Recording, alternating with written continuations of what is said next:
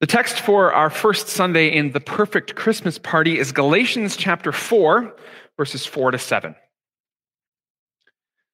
But when the set time had fully come, God sent his Son, born of a woman, born under the law, to redeem those under the law, that we might receive adoption to sonship. Because you are his sons, God sent the Spirit of his Son into our hearts, the Spirit who calls out, Abba, Father. So you are no longer a slave, but God's child. Since you are his child, God has also made you an heir. This is God's word. And thank you, everyone, for joining us again for our online service. If you haven't met me, my name is Caleb. I'm the pastor at Cross of Life. We're thankful for all of you who have joined us. If you haven't already, make sure you let everyone know that you're here by putting a message in the chat box. We want to encourage each other, as we're obviously socially distanced to the max, basically, right now for these 4 weeks. We're thankful for those of you who are joining us and for the chance to give you this amazing message of gospel as we start our Advent series of the church year. You may not know the word Advent, but it is just a carryover from the Latin word advenio, which literally means to come towards. Advent is the season of the church year that looks forward to Christmas, to that time when God comes towards us, when God in Jesus Christ makes himself human to be one of us for all of us. So we look for that coming in the season of Advent. And that's why we have the Advent wreath. You may have seen one of these before. The 4 candles around the white candle in the middle represent the 4 Sundays in the season of Advent. The white candle gets lit on Christmas as the Christ child candle. And so as we go through our sermon series for these 4 weeks, we want to sort of tie the theme of our series to the Advent wreath, maybe something that you even have in your home and that you can remember this week and for the rest of this month coming up as we study looking forward to Christmas. The first of these candles is called the prophecy candle. It reminds us that the story of Christmas was something that was completely planned by God in advance, and that he told us about it through the prophets for hundreds, even thousands of years before any of this actually came to pass. So our Advent series for this year is called The Perfect Christmas Party. And the reason we picked this theme is because we knew that regardless of whatever lockdowns may or may not be in place on Christmas, Christmas parties were necessarily going to look different this year. And maybe you're one of those people who is really disappointed in that. If you're one of those people, let us know in the chat box. We'd love to be the people who you vent to about the fact that you can't put together the awesome Christmas party you normally go to. And if you're one of those people who's maybe a little bit more of an introvert and you're kind of happy there aren't Christmas parties this year, you're not going to put anything in the chat box anyways, so no need. We know introverts generally don't like chat boxes. I'm one of those people. I'm not totally excited about Christmas parties all the time, but I do miss the festive nature of looking forward to Christmas. And so I need this kind of go back to the classic Christmas series to help my heart prepare for Christmas. And I think many of you are like me as well. If you're a party planner, you know that there's a lot that goes into a perfect party. You have to have the food right. You have to have the guest list right. You have to have the right location. You have to have good decorations. You got to pick a good time for everyone to be there. And it's really hard. It's really hard to get all those elements right. And if one of those elements is off, it can ruin the rest of all the other good stuff that you did. But that moment when you're at a Christmas party and everything's right, like the food comes out warm, people that you love are having lively, happy conversation, the kids haven't broken anything yet. It's a great feeling, isn't it? God put together the perfect Christmas party for us. Everything had to be right, and God made it happen. And so in this series, we're going to walk through the different elements of the perfect Christmas party that God planned for us over 2,000 years ago that gave us the greatest gift we could have ever received. And the first of those elements is the time. I don't know about you, but I find it increasingly hard to find the time.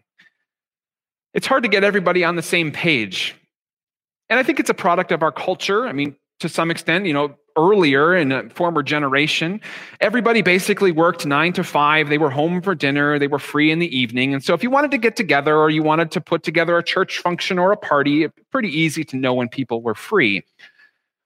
But that's not the world we live in anymore, is it? I think of my life group.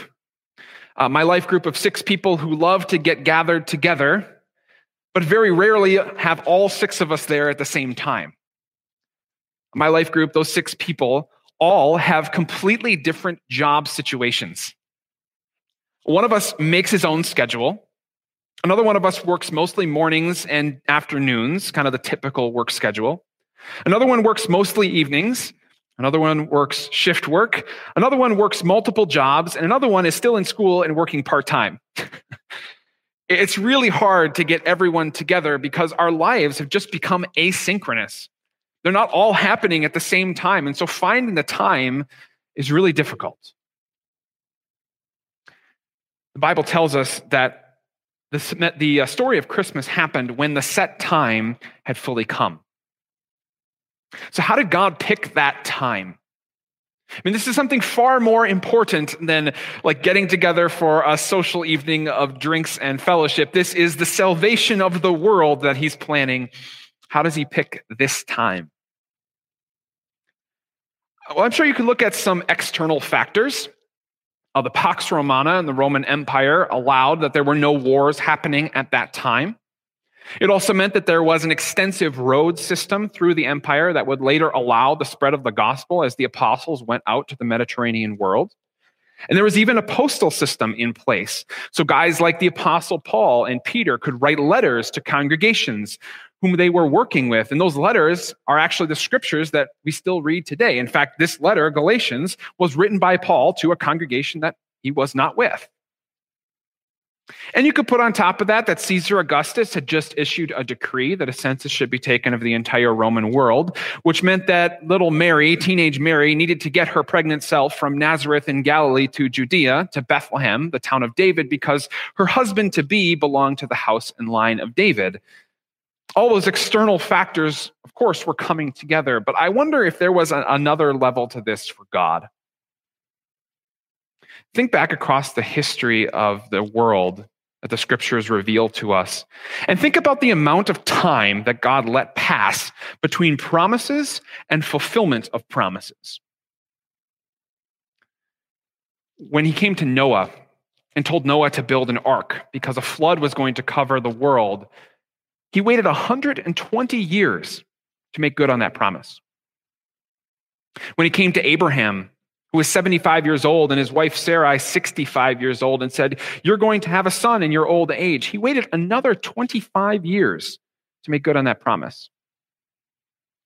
When the children of Israel were enslaved in Egypt, God let them be enslaved for 430 years before bringing them out of slavery. Then when they got out of slavery, they were in the wilderness for 40 years before they entered the promised land. When they were in the promised land and eventually got overtaken by the Babylonian Empire, God let them be in exile for 70 years before bringing them back. And there were 350 years between the time the last prophet spoke of the coming of the Messiah and the actual moment when Jesus was born. Those are long periods of time. I mean, some of you aren't even 30 years old. And some of you don't even know who your ancestors were who lived 120 years ago, much less 350 or 430 years ago. Those are long periods of time. So why does God wait that long? Why does he set the set time so far from the time he makes the promise? That's what Eve wondered. You remember Adam and Eve, the first 2 people? After they fell into sin, God made the first promise of a Savior. He said, "The seed of the woman is going to crush the head of the serpent." And Eve thought that was going to happen with the next child she had. Literally, the Hebrew words that she says when her son Cain is born are, "I have brought forth a man, the Lord." It seems that Eve thought the promise was going to happen right away. The Messiah was going to come and crush the head of the serpent, but she had thousands of years to wait. Why? Well, I wonder if it was just so that God could prove that it was him who was behind it the whole time. Human beings, we make a lot of plans, make short-term plans, long-term plans. But the idea of making a plan that could endure past the end of our life is basically a pipe dream.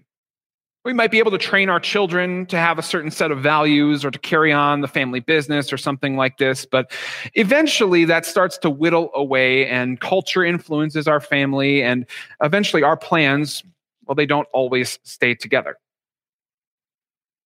But God's plans that stayed intact for thousands of years, plans that iterated themselves in prophecies and types of Christs, pointing forward to the coming of one who would be one of us and yet God for all of us.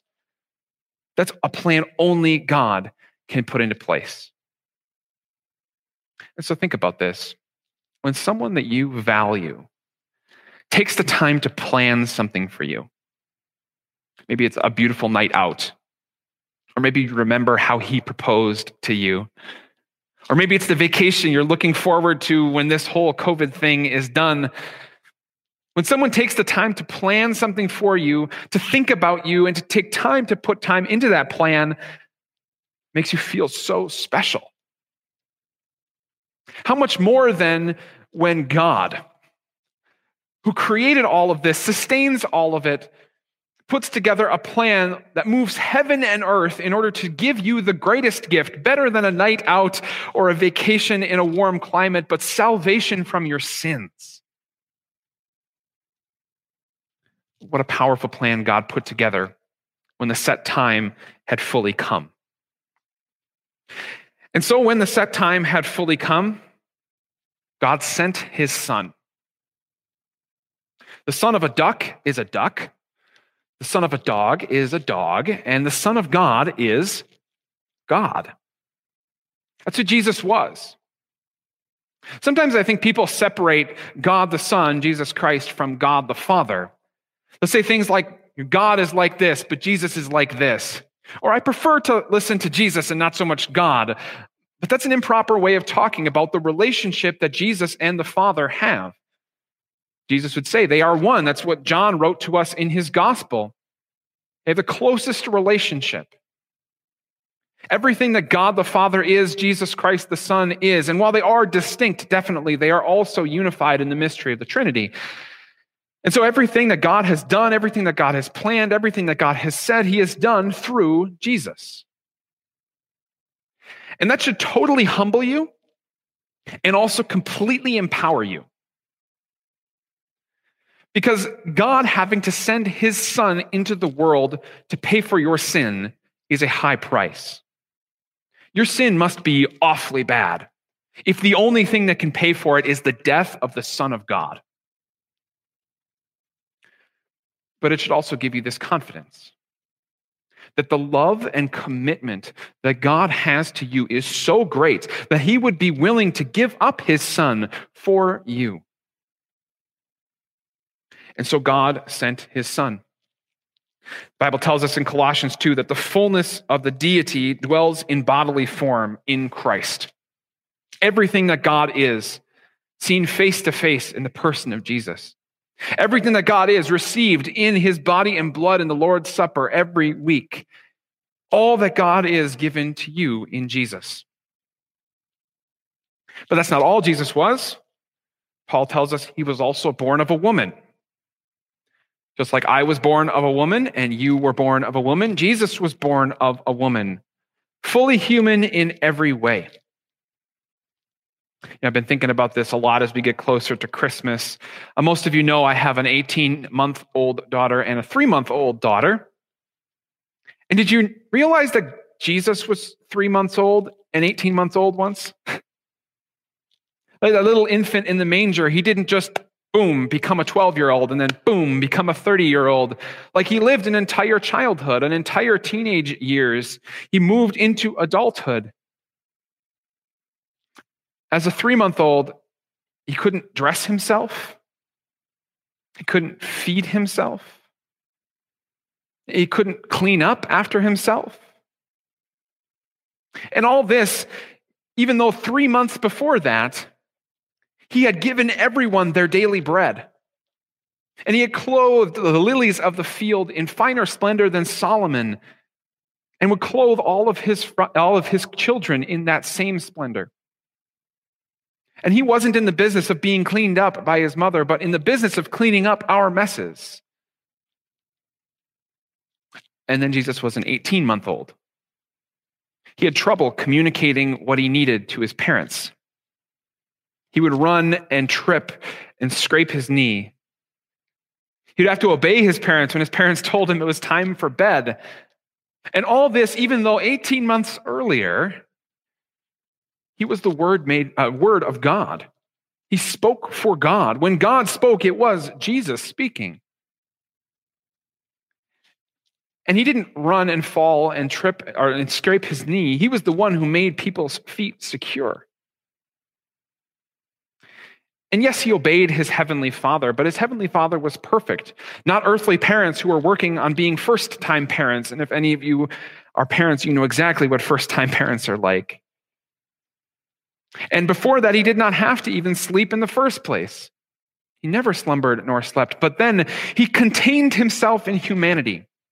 He wrapped himself up in limits.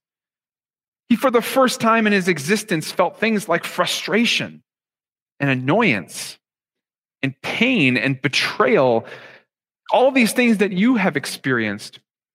The Bible tells us that we do not have a high priest who is unable to empathize with our weaknesses, but we have one who has been tempted in every way just as we are, and yet he did not sin. The Bible tells us in another place, he was despised and rejected by mankind, a man of suffering and familiar with pain.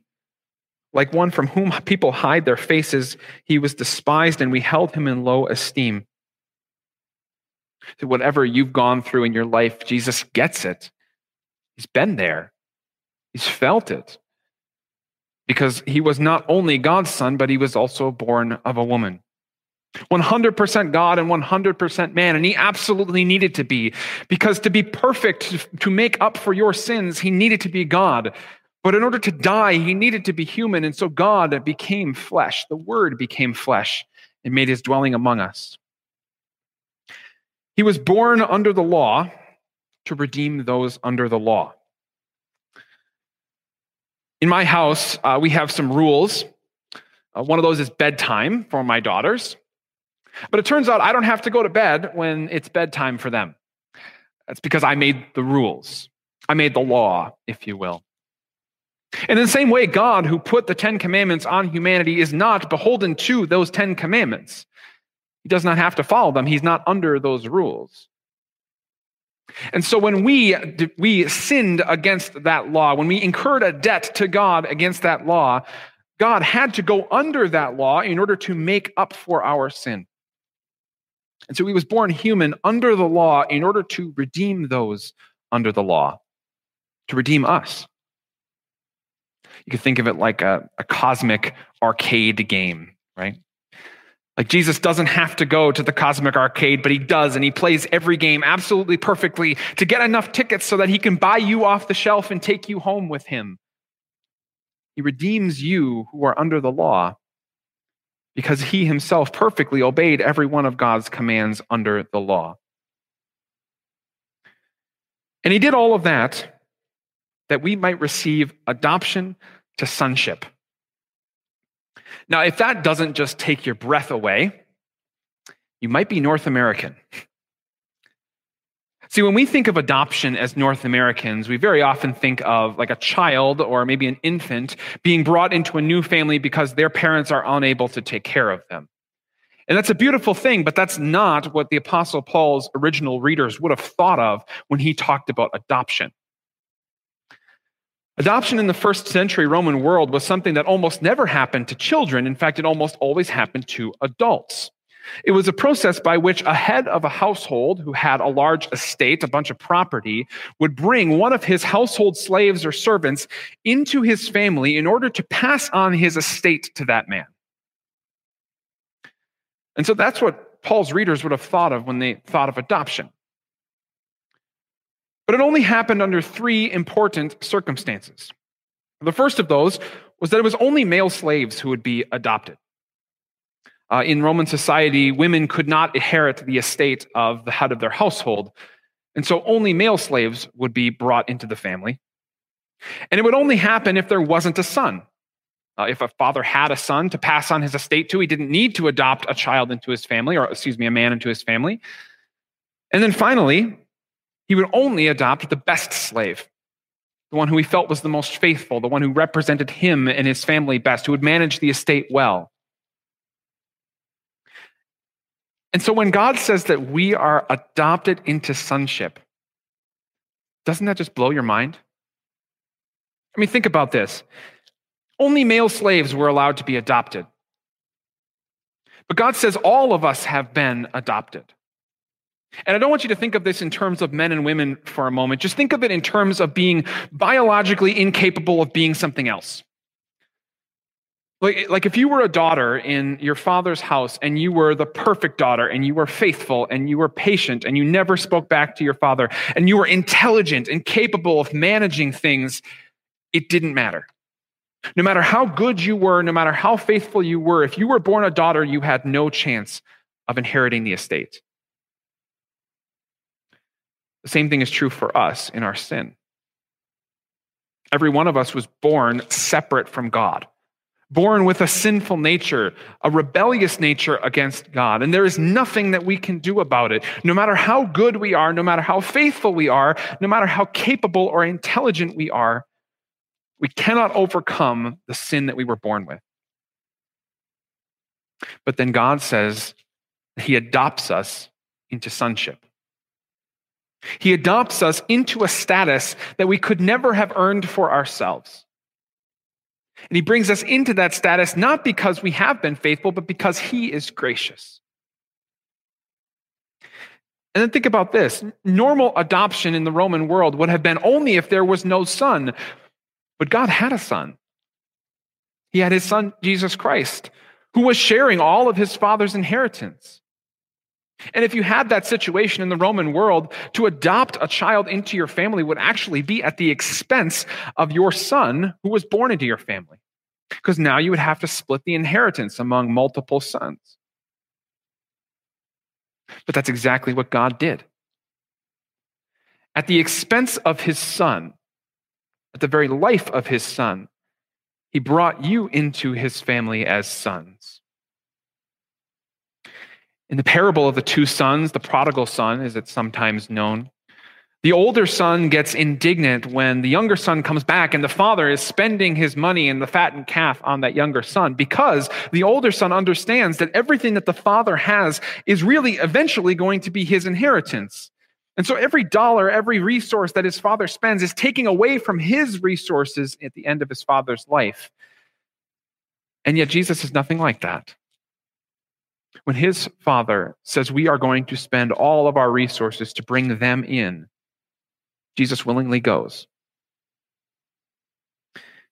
And then finally, he would only adopt the best slave, the most faithful, the most capable. And you and I know we are not that. There are many things that we should have done in our life that we have left undone, many ways that we have brought evil into the world. We are not the most capable. We are not the most faithful. We are not the most good. And we're very far from even close to the top of that list. And yet God says that he has adopted us into sonship. Because of the one who came, his son, born of woman under the law, to redeem those under the law. And so the result, he says, is that you are his sons, and because you are his sons, God sent the Spirit of his Son into our hearts, the Spirit who calls out, Abba, Father. You're a son right now, not in the future. Not only if you behave, not only if you're capable or faithful, you are a son right now by your baptism, brought into God's family with God's name put on you like a last name of an adopted person. And that means you have unrestricted access to the Father. If a king has a son, there are many people who want things from the king, but his son has unrestricted access to those things. Only a king's son can come into his bedroom in the middle of the night and ask for a glass of water and know that his father will get up and give it to him. That's the kind of access you have. That word Abba is the Aramaic word for daddy, we might say, or a term of endearment for a father. We have that same relationship with the God of the universe because the one who was his son became one of us for all of us to redeem us under the law. And so you can pray with that boldness and know that you will be heard. And so then Paul finishes the text this way. So you are no longer a slave, but God's child.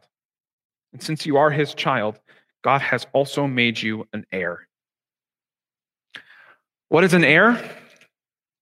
It's someone who receives all of the resources of a person when they die. And when God's Son, who was one with God the Father, gave up his life, when he died, all of his resources were transferred to you as an inheritance.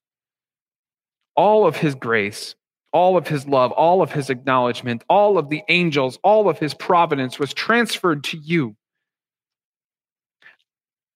But it goes one step further. Because when Jesus died, he did not stay dead. He came back to life. And so we don't look back at him as a sacrifice that happened one time so we can have a whole bunch of resources, but as our brother who lives and who enjoys those resources with us and uses them by his power for our good every day. We are no longer slaves. We are sons and heirs. And that inheritance will come to its full fruition one day. As the Apostle Peter tells us, in his great mercy, he, God, has given us new birth into a living hope through the resurrection of Jesus Christ from the dead, and into an inheritance that can never perish, spoil, or fade. This inheritance is kept in heaven for you, who through faith are shielded by God's power until the coming of the salvation that is ready to be revealed in the last time. That perfect inheritance is waiting for you. Because when the set time had fully come, God sent his Son, born of a woman, born under the law to redeem those under the law, that you might receive adoption to sonship. God be praised. Amen. Let's pray. Lord Jesus, thank you for giving us that adoption through our baptism that makes us one of your family. Help us to regard our brother Jesus, who gave up his resources for us, as the gracious one who saves us. By faith, let us remember what is promised to us as an inheritance. And as we go through this time where things are difficult, where we can't be together, remind us that that inheritance is going to be enjoyed by all of us together. Though we may not be together right now, we will be with you and Jesus forever in heaven. We ask these things in your name. Amen.